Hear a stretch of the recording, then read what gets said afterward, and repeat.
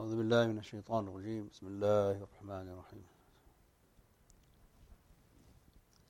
أفمن حق عليه كلمة العذاب أفأنت تنقذ من في النار.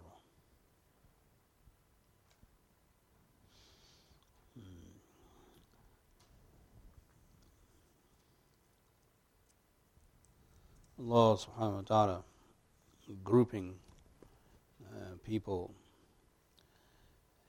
in this world and also in the world hereafter.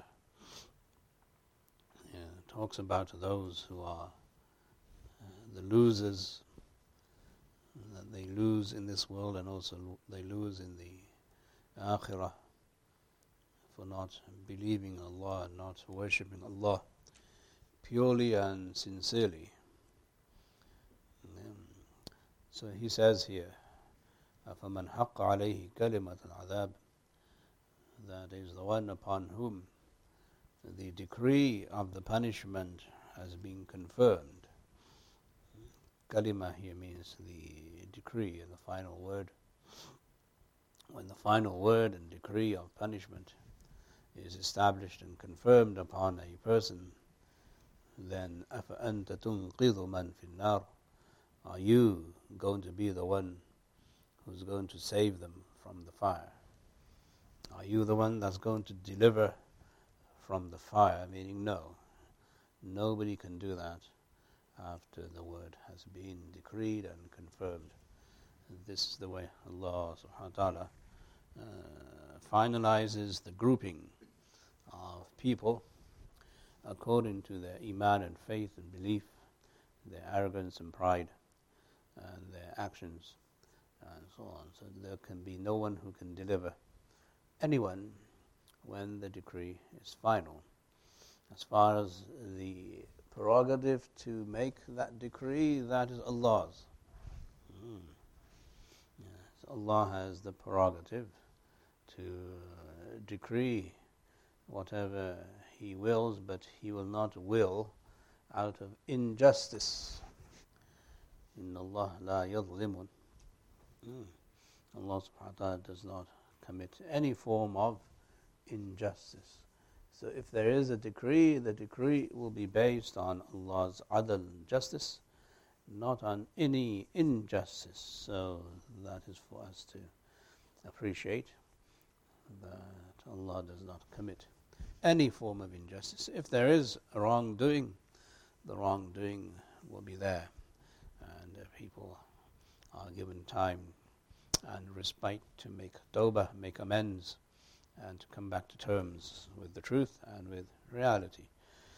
If they do, then Allah will forgive, and if they don't, then it is Allah's prerogative to do what He wills, but He will not will out of injustice.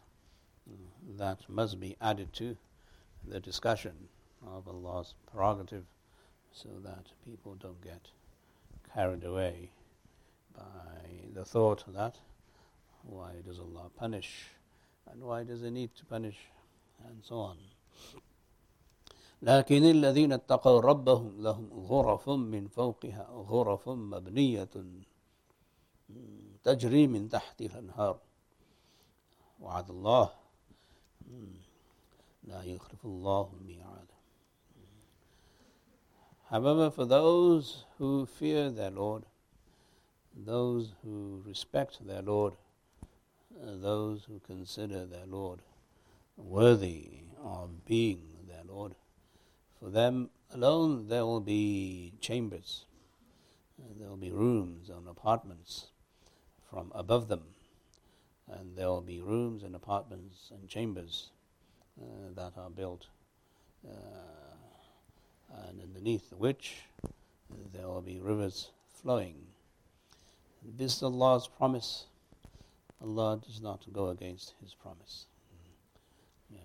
This ayah speaks about the reward of Allah subhanahu wa ta'ala housing and hosting people who respect Him, who worship Him, who fear Him, and they obey Him.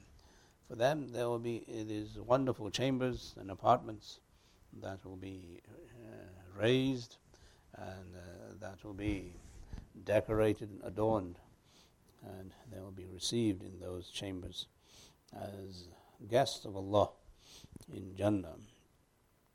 And it will be very scenic and pleasant, as you can imagine. The descriptions of paradise are green and lush, and rivers and trees and fruits and all of that. This is Allah's promise. Allah does not go against His promise. Allah subhanahu wa ta'ala reassuring the person who now takes time to fear Allah, respect Him in this world, and observes the rules of patience. Because fearing Allah and observing His rules is a difficult ordeal. It's not easy. That against the mainstream onslaught of materialism and hedonism, this person says no. People want you to drink, and you say no. People want you to eat this and that, and you say no. People want you to behave this way, and you say no. So now everybody says you don't want any fun. So Allah says, your fun is reserved for eternity. That is the promise of taqwa. Wa'ad Allah is Allah's promise. Yes, you might be boring here and insipid here, and you may not have that much fun here, and so on. But the truth is, people who observe patience, and they see that there is a benefit in them not responding to the call of temptation and to their desires and to the call of people, they will be honored on the day of judgment by Allah subhanahu wa ta'ala in front of all people in these very, very high rising chambers. And they will not be a concrete jungle either. So you have these filthy, disgusting buildings in the world, in cities where there's high rising, filthy, dirty concrete buildings. So these won't be concrete buildings. These will be buildings laden with gold and silver and rubies and decorated with jewels and pearls, and they'll have the most lavish forms of couches and everything that you can think of. And Allah will be their host, and they will be the guests of Allah. They will be honored as the winners. People might see them as losers here and boring, but Allah, when He honors them, it will be His promise. Wa'ad Allah. It's Allah's promise. Meaning for a few years here, bear the burden of patience and don't give in to temptation and the devious schemes of the devil. And then Allah will honor you for eternity, and you will live there forever as Allah's guests. So this is the promise of Allah. Yeah? So when somebody is promising you something, your boss is promising you a raise, so you'll do everything, even if he doesn't give it to you that year. You say, no, I promise you I'll give it to you next year. So you'll wait again. And you'll wait again. Allah is promising you these gardens and these rooms and chambers. So if you are patient, then the truth will come out. And when the truth comes out, then Allah will give you what He has promised. So this is how the Quran encourages and exhorts human beings to be good and to receive Allah's pleasure by living in this world in a way that He honors them in the other world. And above that, Allah honors them in this world also by giving them peace and sukoon and the promise of Jannah, which in itself is a ni'mah. Once you believe, then you believe. But if you don't believe, then you're in trouble. Then you're always in constant consternation and you're in constant bewilderment and everything else that comes along with disbelief and skepticism and so on. Anyway, so this is the result of taqwa. Those who fear Allah and respect Him and obey His commandments, that they will eventually, on the Day of Judgment, be honored by Allah subhanahu wa ta'ala in front of all people, and everybody will be looking up towards them. أَلَمْ تَرَ أَنَّ اللَّهَ أَنزَلَ مِنَ السَّمَاءِ مَاءً فَسَلَكَهُ يَنَابِيعُ فِي الْأَرْضِ ثُمَّ يُخْرِجُ بِهِ زَرْعًا مُخْتَلِفًا أَلْوَانُهُ ثم يهيج فتراه مصفرا ثم يجعله حطاما إن في ذلك لذكرى لأولي الألباب.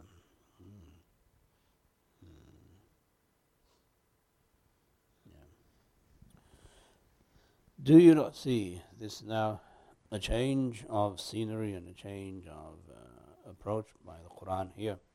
Allah subhanahu wa ta'ala is grouping another group of people who looks at His creation and then finds guidance through His creation. So when you observe nature, there are many ways to observe nature. One is through your science, and you develop some hypothesis and experimentation, and you conclude this is that and this is this. There's another way, and that's just to simply enjoy nature. You go out traveling and you enjoy the world, and you say you're fascinated, this is good, this is good, this is good, beautiful. You have a vacation and nice time. And there's a third way. The third way is this way, that you seek guidance from Allah's creation. You seek guidance from nature to reach Allah.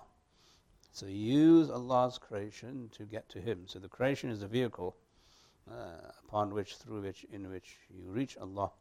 That's the third way to enjoy nature and to look at nature and to observe nature. So this is the third way, as I have mentioned. That do you not see, do you not observe, or have you not seen, O Muhammad sallallahu alaihi wasallam, that indeed Allah does send down from the heavens water?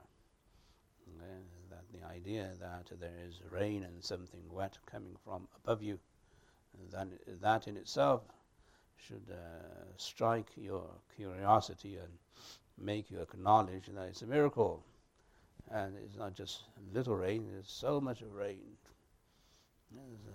So clouds will carry rain all the way from one coast to another in this country, thousands of miles. So how much rain do those clouds carry without falling down? And who gives them that much water? And so on. So you have to think outside of the weatherman. The weatherman gives you something, but you have to think outside of the weatherman and say, what is this happening here?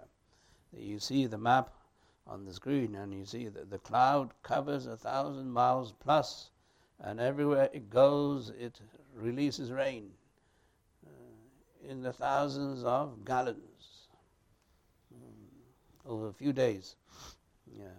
So where does that water come from? Who sustains the clouds and who allows the clouds to send down the rain? It's Allah.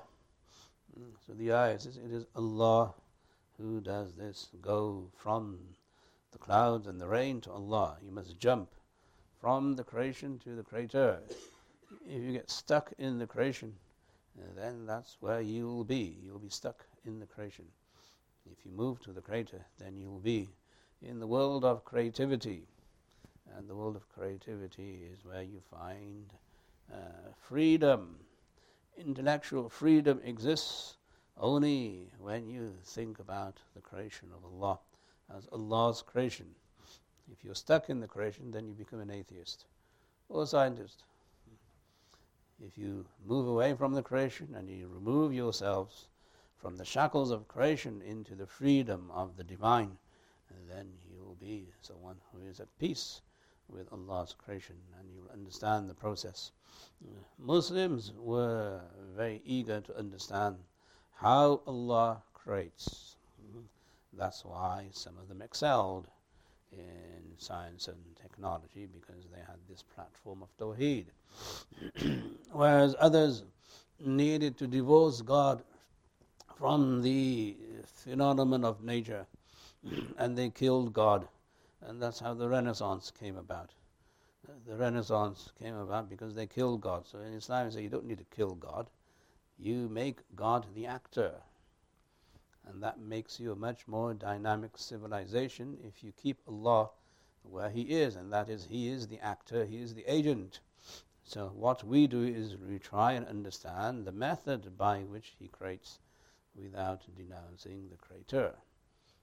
Whereas others had to denounce the Creator because their system of faith and their value system did not accommodate a creator, whereas the Quran immediately came down upon the Prophet ﷺ, who was in a desert, to tell the Bedouin that to think of Allah's creation as Allah's creation, and see that it comes from Allah, and there is no other source of creativity except Allah. Yes, you may try to understand the process, that's fine, which is what this ayah is also saying. Understanding the process is fine. You can understand that and do something with it if you want to, as long as you don't distort it. But this is the first part. فَسَلَكَهُ. Right? Yeah. Then what does he do? فَسَلَكَهُ يَنَابِعَ فِي الْأَرْضِ. Okay. Then he sends it down and makes it into paths. The word suluk refers to making paths and roads, and that they are channels through which and in which Allah sends the rain down, and then He appropriates the rain and they become fountains in the ground. So the earth now receives the rain, and the earth then contains it and stores it, and then releases it according to how it flows, meaning into streams and rivers and fords and everything else. However, Allah subhanahu wa ta'ala chooses that land appropriates the rain. So the land, Allah also regulates by making some land soft and some land hard, and some land high and some land low, and some valleys and some mountains, and so on. So Allah subhanahu wa ta'ala regulates the receptacles of rain. So Allah sends down the rain, and then Allah allows the rain to be stored and then distributed through these channels. ثُمَّ يُخْرِجُ بِهِ زَرْعًا. Then He brings forth with it many forms of vegetation and plants and greenery and crops and produce and so on. So with this one rain and through the system of distribution of the land and the earth, Allah subhanahu wa ta'ala causes many different forms of plants and vegetation to grow. مُخْتَلِفًا أَلْوَانُهُ. Various colors and various types of vegetation. So this is all now diversity in creation. But the source is one. The source being the rain, the recipient being the earth. When there's a marriage between the rain and the earth, then you have diversity in creation.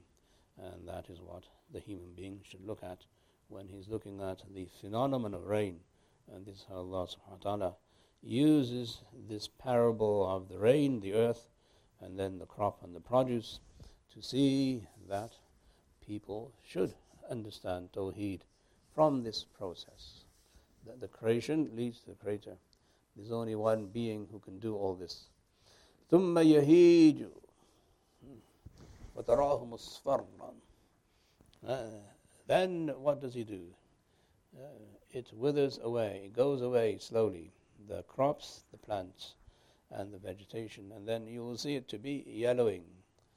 You will see it to become yellow, meaning that it will lose its life, and as it loses its life, it produces this color to the onlooker, where you see now this, what we call grace in death. Everybody wants to see the four colors. You go to other states to see the four colors. And the four colors are brilliant, but they're dead. They're a sign of death. The four colors means what? The plants are dying. So there's grace in death. So even there Allah is creating for you something that you can see as a spectacle of His creation. That's just a footnote, by the way. That's not part of the translation. فَتَرَاهُ مُصْفَرًّا. You'll see it wither away and turn yellow. It will start to droop, and it will start to lose its life. As a sign of its losing life, it will become yellow. ثُمَّ يَجْعَلُهُ حُطَامًا. Then He will make it into what we call hutam, stubble. And that becomes almost crumbled. And it becomes nothing of value. It falls onto the ground, and so on. So this is how Allah subhanahu wa ta'ala gives you life and death. Allah gives you life, and then He gives you death, the same way He gives plants life. and death. Likewise, you have life from the heavens, as you'll see in the next ayah, and so on. So these are all parables and examples, metaphors and similes that the Quran is using to help the human being observe nature with the correct eye, with the true eye. What are you looking at? So you can know these wonderful creations of Allah, the mountains, the sea, the ocean, the waterfalls and the greenery and the trees and the forests and all of that. What are you looking at? So you're looking at the grand masterpiece of Allah's creativity in this world. So who's doing all this? So if you were to take a picture, you say, who drew this picture? Right? So Allah's the one who's drawing the picture. So why are you stuck there? In the mountain, in the waterfall, in the greenery. You should move yourself away from there into Allah. This Allah is doing. So that Tawḥīd there becomes the result of observation. So you should observe so that you receive Tawḥīd every time you observe. And that is how you regenerate and revive your iman and your faith. You say, La ilaha illallah.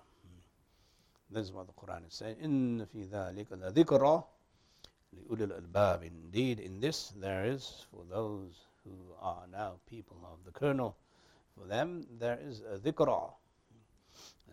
There is tremendous reminder for these people who observe beyond the creation and they see the Creator in action. When you see this, then you have received the almond in the stone. You've received the kernel inside of the stone of the fruit, and that's how you become closer to Allah. So the Quran depicts this picture of Allah's creation and creativity so that people may take heed and understand this is how Allah has allowed you to benefit from the beauty, majesty of His creation here on earth. And everywhere you go, there's going to be creativity, there's going to be majesty, there's going to be beauty. And you must see that wherever you are in the world and on the world. أَفَمَنْ شَرَحَ اللَّهُ صَدْرَهُ لِلْإِسْلَامِ فَهُوَ عَلَى نُورٍ مِّن رَبِّهِ فَوَيْلٌ لِلْقَاسِيَةِ قُلُوبُهُم مِّن ذِكْرِ اللَّهِ أُولَٰئِكَ فِي ضَلَالٍ مُّبِينٍ. Allah subhanahu wa ta'ala has taken us from one ayah to a conclusion. This ayah is the conclusion of the previous ayah. In the previous ayah, if you result in Tawḥīd and you say Allah is the creator of everything, then you will come into this mode and mood called Islam. Islam means to submit to Allah and submit to His will. When you're in this mood and mode of submission, you are open and you're not congested. You're not constipated mentally, intellectually. You're not depressed. You're not annoyed. You're not angry. You are free. You are liberated. And your heart is opened. So Allah says, أَفَمَنْ شَرَحَ اللَّهُ صَدْرَهُ. As for the one whose heart Allah opens. Sharah is open. His heart is open. He's not constipated. He's not depressed.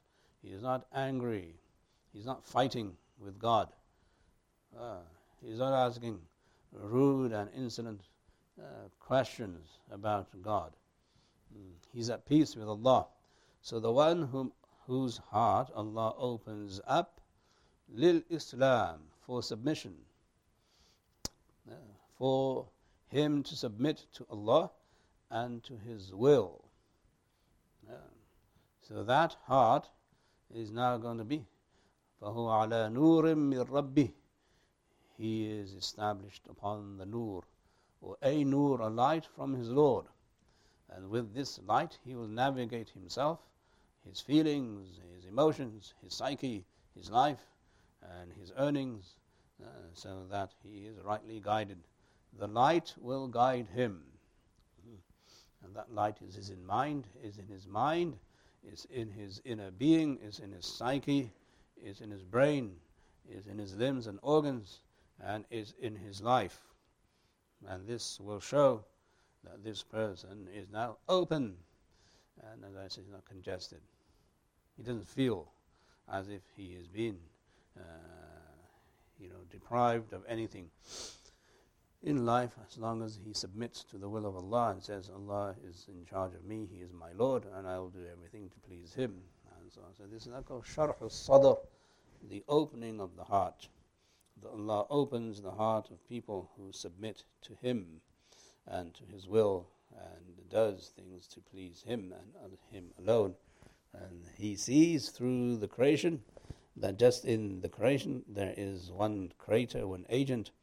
And likewise, in me there is one creator, one agent. So my feelings and my moods and my modes are a reflection of Allah's diversity in creation. So the diversity in creation in nature, you have all of these things which we mentioned, enumerated, the geographic things that Allah has created. Now these are some features in the man, in the psyche of a man. That all of these things Allah is creating. Your moods, your modes, your emotions, your feelings, your likes, your desires, your dislikes, all of this is diversity in your creation, internally.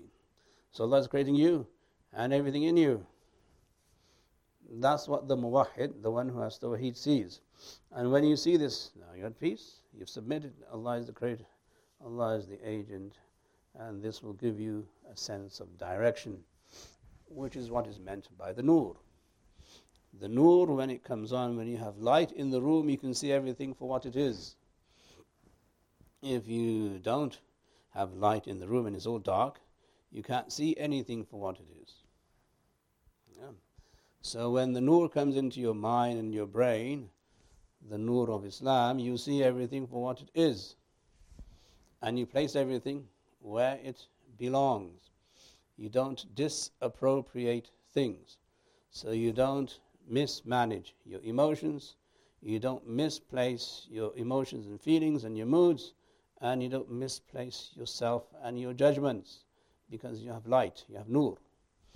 That nur comes from submitting to Allah, which is called Islam. So one who submits to Allah and His rulings, then he will see the light, and with that light he will be able to live a life that is manageable and sensible and, quite frankly, very calm and relaxed. Otherwise you'll always be constipated, agitated, depressed, angry, moody, and all of that. And then you'll go and see somebody who'll give you a pill which will cost you $500 a month, basically. And you're more angry than you were before, afterwards. Right? And then life goes on to a vicious cycle. Right? But that person who relates the creativity in him to Allah, he's at peace. Allah is doing this. He'll take care of me as long as I follow Allah's prescription. I'll be okay. I may not have the most in the world, but I'll be the most relaxed and the most calm, and so on. So this is called now dhikr. Remembering that Allah is there is called dhikr. And not remembering that Allah is there is called ghaflah or oblivion. فَوَيْلٌ لِلْقَاسِيَةِ قُلُوبُهُمْ مِنْ ذِكْرِ اللَّهِ. So woe be to those whose hearts are hardened as the mention of Allah is there. Min dhikrillah, away from the dhikr of Allah. So you mention Allah to some people and they run away, which is a sign of misguidance. And if you mention Allah to some people, they'll be very happy. The more you fight with God, the more God will desert you. It is reciprocal. It's not that Allah doesn't have a vested interest in you worshipping Him or not. It's just the way He works. There's always cause and effect. The way Allah works is that if you come to Him, He will come to you. And from the hadith, if you come to Him one step, He'll come to you two. If you come to Him walking, as the hadith Qudsi says, He'll come to you running. That's how He responds. So the flip side is also true. That the more you run away from him, the more Allah will just leave you, desert you. وَإِن يَخْذُلْكُمْ فَمَنْ ذَا الَّذِي يَنْصُرُكُمْ مِنْ بَعْدِهِ. If he deserts you, then who's going to help you? If you desert him. So the more you fight with him, the more you argue with him, the more you're contentious with him, the more you bicker at him, the more you are angry at him, the more he's going to say, okay, fine, you do what you want. You're on your own. Right.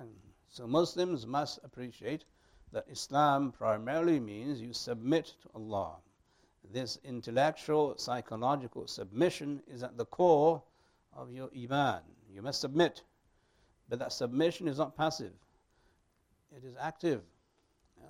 Some people say submission is being passive. It's not passive. It's very active. You, through your own volition and choice, say, I believe in Allah.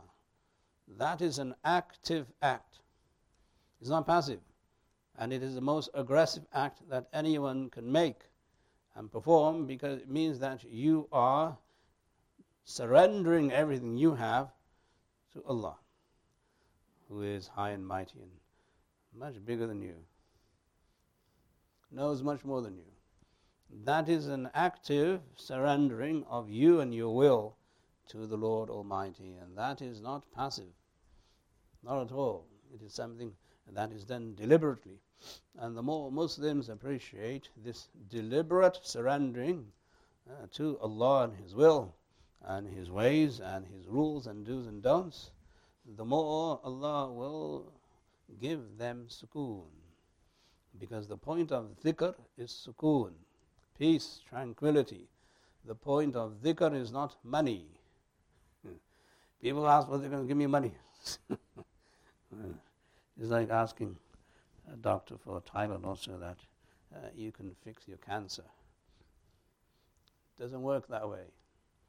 No doubt there are some ayat and surahs in the Quran that will help you with your rizq. MashaAllah gives you halal rizq with barakah, there's no doubt in that. But saying that through this pill I'm going to find glory and happiness. There's no glory and happiness in the world. There's glory and happiness with Allah. If you choose to make the dhikr of Allah, you'll find sukoon. As the Quran says, أَلَا بِذِكْرِ اللَّهِ تَطْمَئِنُّ الْقُلُوبِ. It is with the dhikr of Allah that hearts find tranquility.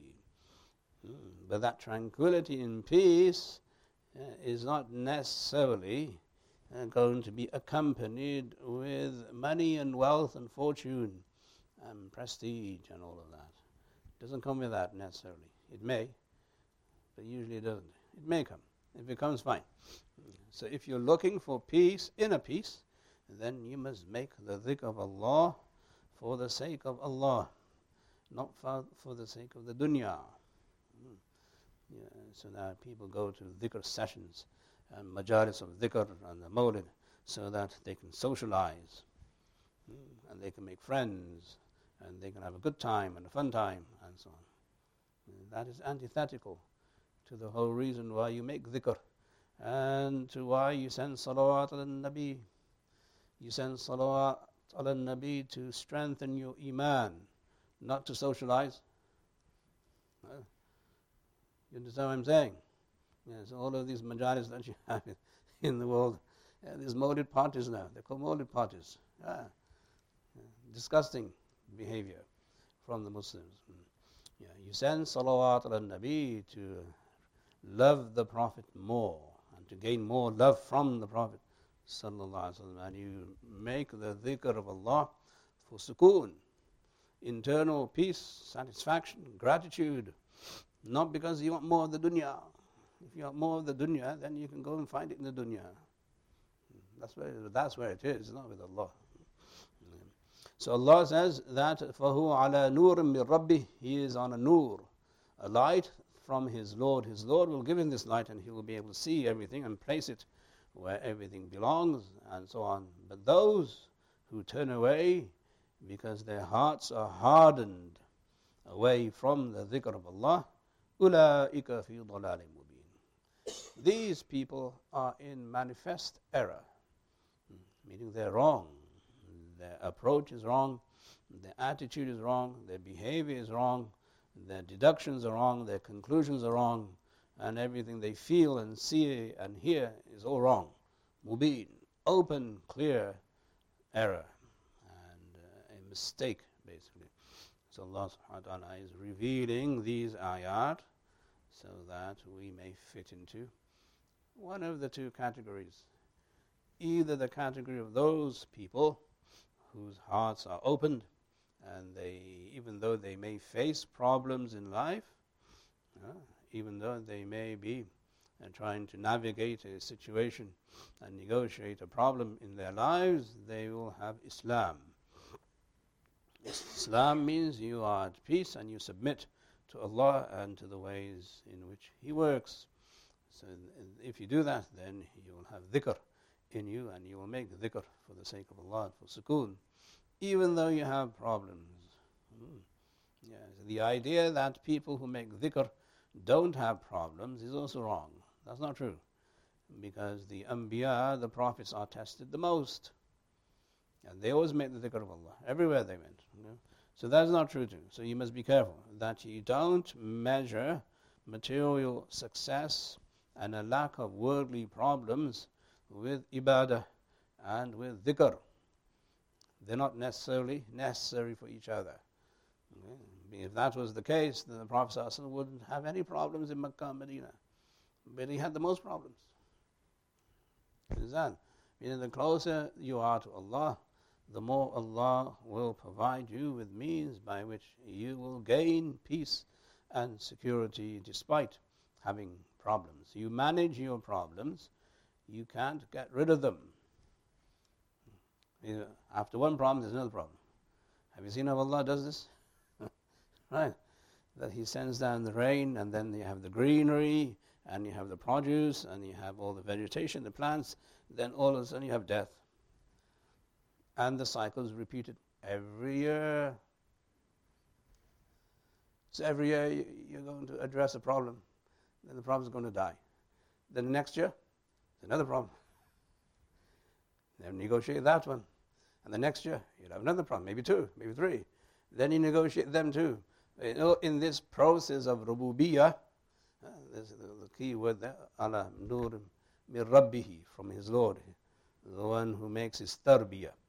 The key there is to understand that Allah is raising you so that you negotiate problems while maintaining and developing your iman, not sacrificing your iman. So the more iman you have, the more easier it will become for you to manage your problems and negotiate them.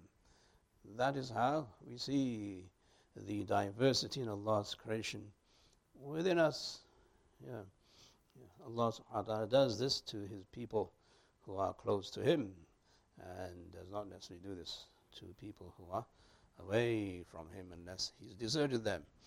And once He deserts them, then they try and manage their own problems, but they fail miserably, as you know, mashallah, in the so-called greatest country on the planet. The amount of problems people have internally is astronomical. You can't say in this country people have peace. If you say people have peace in this country, there won't be any murders, there won't be any rapes, there won't be any robbery, you won't have any prisons, and you won't have any killings, and you won't have corrupt politicians that you have to listen to day in, day out. Right? So that's not necessarily a sign of sukoon, is it? Where's the sukoon? You're looking for sukoon. Where's the sukoon? When you say you have the dunya. So the sukoon is with dhikr. The dhikr of Allah, that is the Qur'an's prescription. That no matter what you are going through, you maintain your iman, you believe in Allah, you don't give up Islam because you're in trouble or because you're tested. Women taking off their scarves, I'm tested, and we want you to validate us because we've been tested so we can take off our scarves. Get the heck out of here. You're supposed to be more Islamic when you face problems, not less Islamic. That's the role of Islam. Islam gives you inner peace that despite what people say, I'm going to remain fast to my Islam. I'm going to have istiqamah. I'm going to be there. I'm not going to give up my salat, sawm, zakat and hajj because I'm in trouble. Meaning Allah subhanahu wa ta'ala is going to test you no matter who you are, where you are and what you are. That's just the rule of life. Now, whether you're Muslim or non-Muslim doesn't matter. You're going to be tested. Okay. If you're tested with Iman, then the rule is you don't give up your Iman. You may give up other things in life, but you stay constant and remain firm with Islam and Iman, so that you will be rewarded on the Day of Judgment, as we mentioned previously today. But if you give up the reason why Allah has created you, then obviously you're a big loser, and you're the total loser. So Muslims should not validate people who give up Islam because they're in trouble. You can't sit there feeling sorry for them. You have to call them out and say, why are you doing this? You have to give them strength and courage and himmah and determination and say, no, don't do this. Allah is still there, even though you may not see it, because He is bil ghaib after all. He is the unseen. We worship Him because He is the unseen, and so on. So this Sharh al-Sadr, this ayah is speaking of the opening of the chest and the heart for Islam, and because of Islam and through Islam is necessary so that Muslims uphold their deen and their values and so on. Problems will always be there. That is part of life, unfortunately. You rather face a few problems here than a few problems in your grave. You rather face a few problems here than a few problems on the Day of Judgment. I mean, there's no brainer. Right? Absolutely no brainer. Yeah. So that's the prescription of sukoon is in Allah's dhikr, remembering Allah. If you run away from Allah, Allah will desert you. And then because Allah has deserted you, you're seeking validation from your brother, your mother, your father, your sister, your friend, your social circle. Help me, validate me because I have given up Islam. You don't validate people because they give up Islam. You teach them a lesson. And you say that you're not coming to my Eid party because you're not Muslim anymore. You want the benefits of our culture? You better be part of our culture before we say you're invited to Eid. You don't feel sorry for them. You call them out for who they are, what they are. That's what you should do. But unfortunately, people acquiesce and they kind of submit to them. They don't submit to Allah. They submit to them, their social order. Oh, we got to pat them on the back. Yeah. So our approach is very different. We don't pat them on the back. You got to kick them where it hurts, so that they come back. They realize their mistake. That there's a huge mistake to give up Islam because you are not accepted someplace in the world. But anyway, what I'm saying, this ayah is, first of all, it's saying many things. One thing which we brought out was that there's diversity in our own creation inside us. That our moods and our modes and our feelings and emotions are as diverse as Allah's creation outside of us. That doesn't mean to say Allah is not in charge or He's not the agent. He's still the agent, He's still the creator, and He's taking care of us the way He's taking care of that. Right? Now, Allah takes care of the universe, even though man tries to kind of derail God from taking care of the universe. But He takes care of the universe. The way it functions very well, alhamdulillah, Allah keep it and preserve it. Likewise, He's going to maintain us, He's going to take care of us, our physical body, our psychological body, our spiritual body, if we submit to Him. And that submission is the reason why we are at sukoon and peace with Allah. And the way we are going to manage it is by obeying Allah, fulfilling our covenant with Him, and by being relaxed about the whole issue of having problems. Yes, if you have a problem, God forbid, ulama wa hafiz, then take care of it, negotiate it, ask Allah to help you, and see what you can do to remove it, and cure it or something, whatever it is, and then, be happy that you are worshipping Allah, you're doing what Allah wants you to do. If you turn away from this, then your hearts are hardened against the dhikr of Allah. And once that happens, then you are in an open error. You are misguided, and you're not following a path that is correct, a path that's going to lead you to your personal salvation and also to your collective salvation. We make dua that Allah subhanahu wa ta'ala keeps us and preserves us. We make dua that Allah subhanahu wa ta'ala gives us tawfiq to make a dhikr. And we make dua that Allah subhanahu wa ta'ala grants us sukoon and itminan and peace and tranquility in this world and also in the world hereafter.